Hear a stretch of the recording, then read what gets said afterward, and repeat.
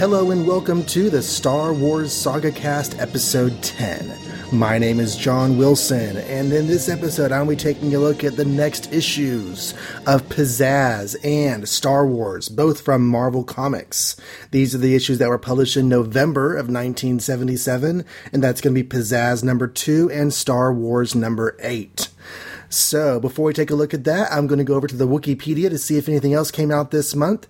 And lo and behold, we have the Marvel Comics Illustrated version of Star Wars, which was the 6-issue adaptation with the coloring removed, so just the black and white line art, in a pocketbook size paperback form. This is something that Marvel did in the 70s. They would take their comics and publish them in collections in pocketbook size rather than in what we would now consider a trade paperback collection.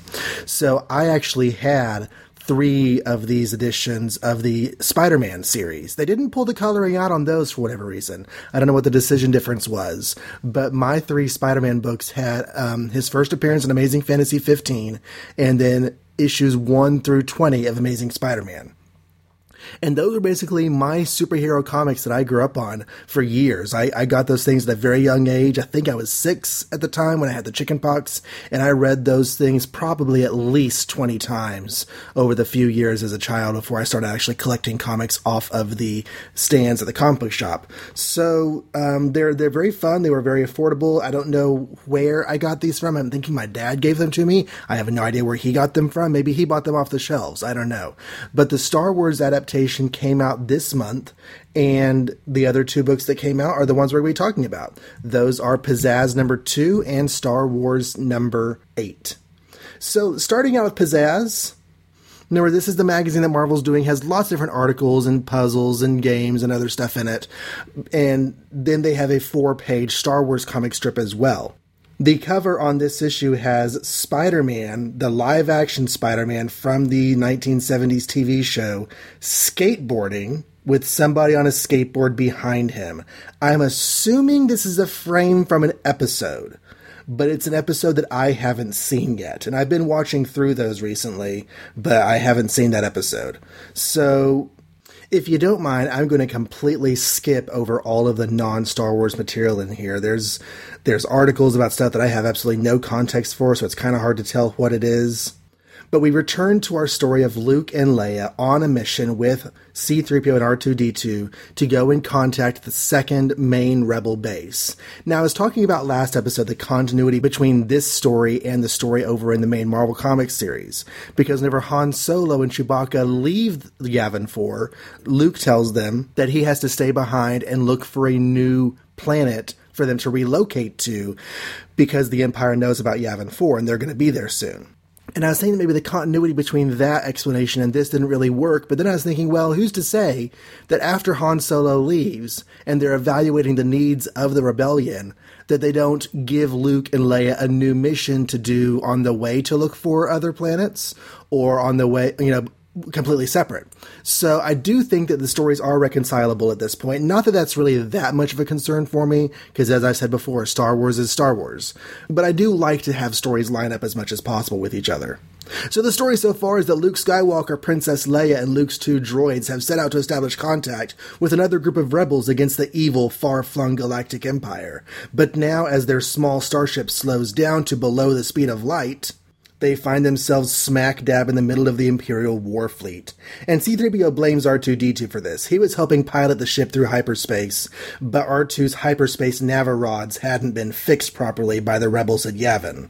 And as C-3PO is yelling at R2 about this, R2 blurps back at him, but C-3PO says, "Being sorry doesn't help." Since they don't respond to the Empire's hails, the Empire figures that they're a rebel ship, so they want to capture it rather than destroy it. And 2 Star Destroyers each prepare their tractor beam. They move both toward the ship at an intercept course, and they're going to get 2 tractor beams on it. But just at the last moment, C-3PO instructs them to accelerate. They hit the cosmic overdrive, and the Star Destroyer's 2 tractor beams latch onto each other instead and pull the 2 ships into a crash rather than grabbing the ship. Kind of a tricky move there. Good job. But the interplay of tractor beam and force fields didn't do their ship very much good, and they can't escape the gravity well of a nearby planet, so Luke tries to control their crash landing. But hey, it's an uncharted planet, which probably means it's uninhabited, and if they're lucky, they'll be the only living creatures on the entire planet. However, as they're heading down, we do see a rather large, green, gruesome creature of some sort watching them descend, and that'll be continued next issue. So you can kind of get a feel that these stories are little bitty strips. They're intended to give a very short, brief thrill of the story, and then you go on to read the rest of your magazine. However, a more meaty chunk of Star Wars storytelling can be found in Star Wars 8. At last, beyond the movie, beyond the galaxy, 8 against a world. And here we see Han Solo, a very strange-looking Chewbacca. He's got some upswept eyebrows, and he looks kind of like a cross between a cat and a walrus in the face. It's very strange. But behind them, they have 6 new characters arrayed. Walking porcupine, looks like a sort of showgirl of some sort, a droid on tank rollers, a young man with a blaster, a very old man with a lightsaber, and an upright green rabbit with 2 blasters, 1 in each hand. So this is going to go into our story of... to me, it's kind of a quirky story of Han Solo with this group of people he's going to recruit for his mission on this story. We're going to find out more about that in a minute, but they're all arrayed right here on the front page. I guess it's supposed to attract you. To me, it kind of makes me laugh. I don't know.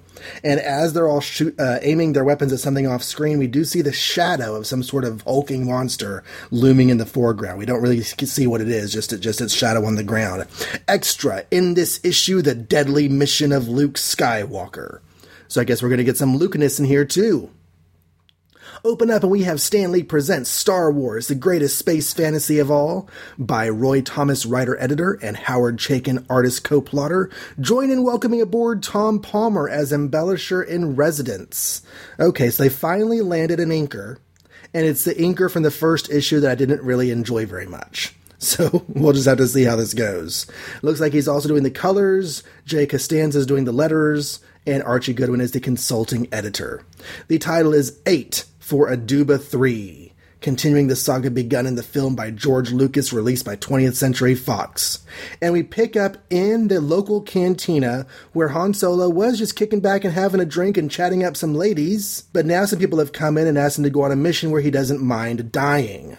But before he can reply, he's grabbed from behind by a large, green, slimy creature who's telling him that Azura is mine. You'd better keep away from her. Azura? The blue-skinned girl you were talking to before.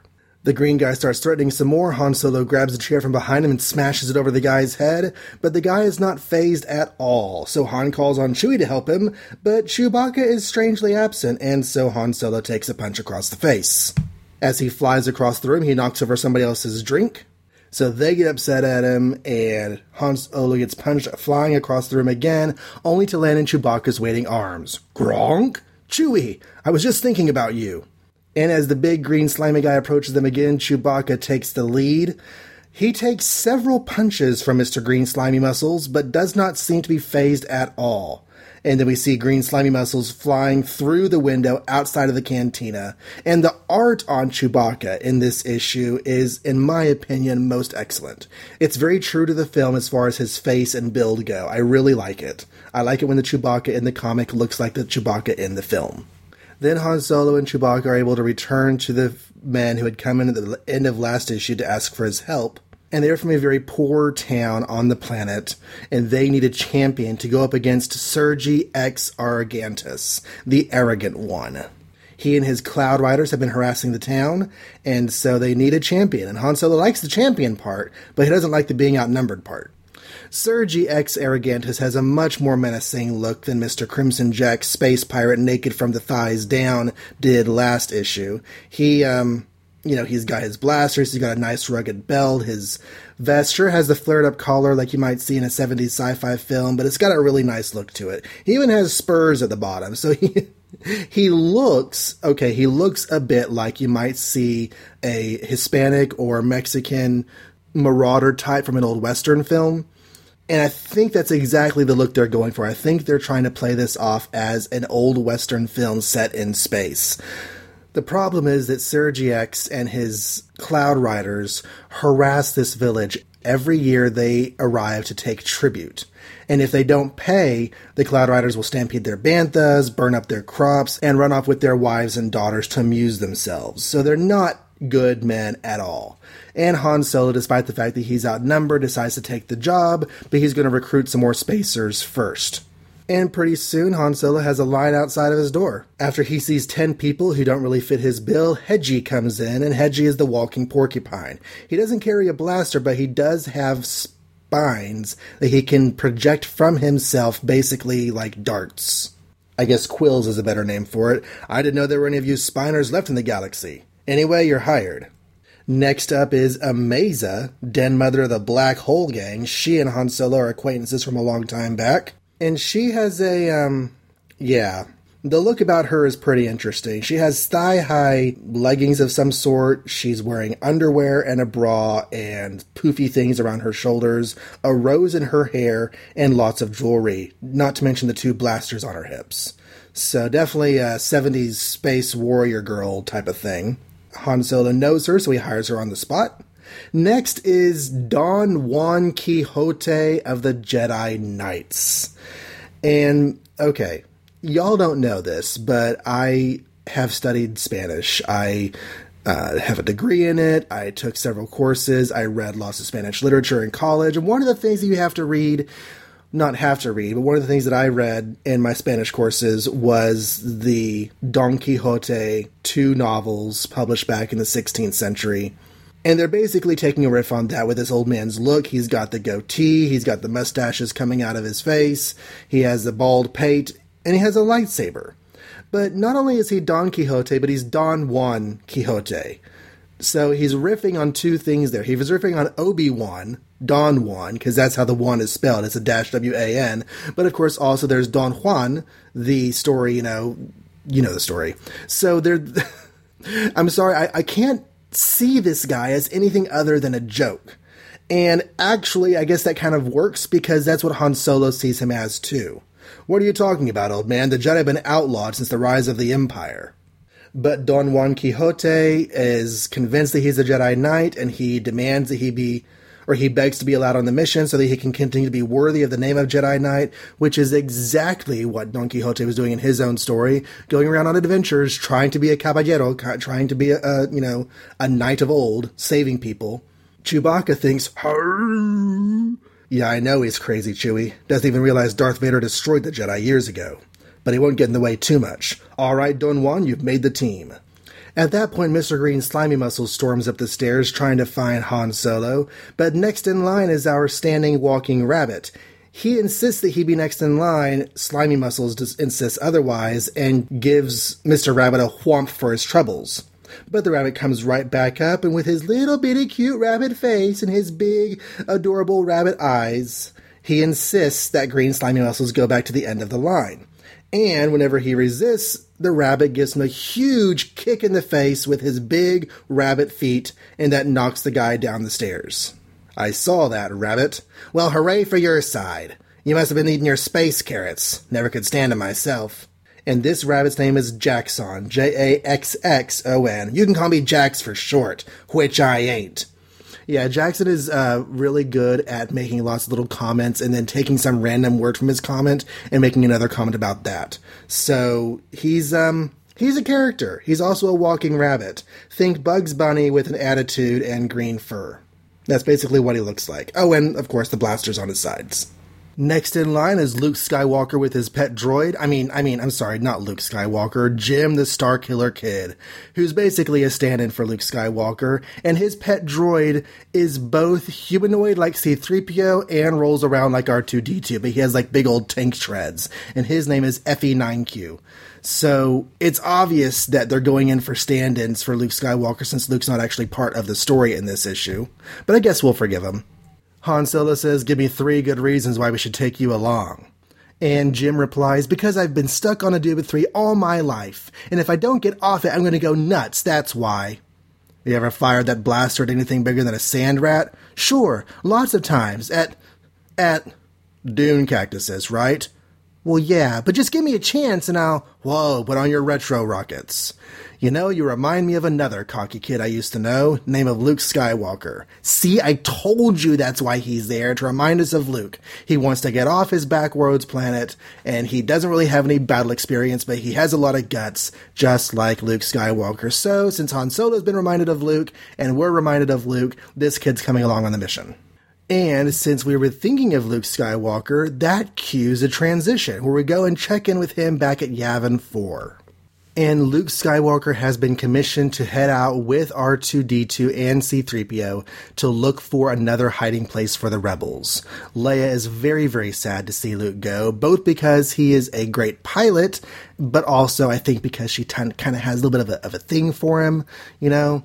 But Leia must stay behind because now that her father is dead, she is needed both as a leader and as a symbol. Which, if that's the case, why do they send her off with Luke Skywalker to talk to the other rebel base in the other story? But again, you know, whatever. Different continuities maybe, or, you know, different days of the week whenever they have different ideas. Who knows? If I'm going to continue to try to make a continuity between these stories, I will have to place this one after the one going on in Pizzazz, because I know where this story goes. This story is going to end up intersecting with Han Solo's mission, and so this would have to happen after the other thing. Of course, I don't know how the other story is going to end up, because although I've read the Marvel Star Wars comics, I've never read the Pizzazz stuff before. That's all new for me this time around. So, you know, like I said, I've read some of the expanded universe, but not all of it. So we'll see how it goes. And as Luke Skywalker heads off in his own little ship, I say little, it's actually a pretty big looking ship, he's musing about his own unworthiness. How did I get mixed up in all this war stuff anyway? I mean, maybe I got lucky and blew up the Death Star, but I'm still just a farm boy, fresh off a backwater world like Tatooine. Who are you kidding, Skywalker? You know you didn't have any choice. Not once you learned your father was one of the Jedi Knights, even fought alongside Ben Kenobi in the Clone Wars.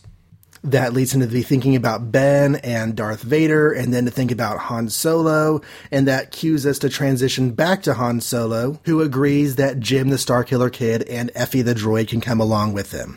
I'll show you how to use that blaster later. That's great by me, Solo. Come on, Effie. We've got some packing to do. Don't say it, Chewie. I know our 6 stalwarts aren't all that much, but beggars can't be choosers. Hronk. At dawn the next day, Han Solo grabs together his ragtag group. They have a meeting outside the hotel or motel or inn or sleeping place or whatever you want to call it, where Han was staying. And just as they're starting to get together, who would you guess but Sergi X Arrogantis and his Cloud Riders fly up to give him a hello. How do they know that Han Solo had his group there? Well, because with Sergi X, one of the people on the Cloud Rider speeders is Mr. Slimy Green Muscles. We still don't have a name for him, but he's just, you know, big old hulking monster type guy. Oh, then we get a name for him. Han Solo throws a couple taunts his way, and he says, "Just don't press your luck, or you will not fire Warto unless I give the word." Okay, so Mr. Green Slimy Muscles, his name is Wart-O. Some of these names, wow. Sergi X comes down under a flag of truce to talk to Han Solo, offers to pay Han Solo off, but Han replies, "They're giving us all they can, friend, and that's the best pay I've ever had. A sand rat like you could never begin to match their price. Now I've got an idea. How's about you and your men leave that village alone this year, and we won't have any trouble?" Such unexpected bravado from one who leads women, children, and Starship rejects. If I had known, I would have stayed in the mountains, laughing. That's going to be my Sergi X voice, at least, you know, for this episode. So Sergi X rides off, promising to make Han Solo one more lifeless corpse twisting in the desert wind. And with Han Solo's determination to save the village, we end this chapter. Next is Showdown on a Barren World in Star Wars Issue 9. So I hope you enjoyed that. Next time we'll be covering the next issues of both of those stories, Pizzazz number 3 and Star Wars number 9. The expanded universe in this era was basically limited to comics, although there was the occasional novel, and Splinter of the Mind's Eye actually is coming up pretty soon. So we'll have a couple more episodes before that gets here. thank you very much for listening. If you want to send emails, I'll read emails on the air in special email episodes. You can send those to thestarwarssagacast@gmail.com. If you just happen across this episode somewhere randomly, more episodes will be found at thestarwarssagacast.com or on iTunes under The Star Wars Saga Cast. So, thank you very much for listening, and until next time, my name is John Wilson. Thank you very much for listening to The Star Wars Saga Cast, and good night.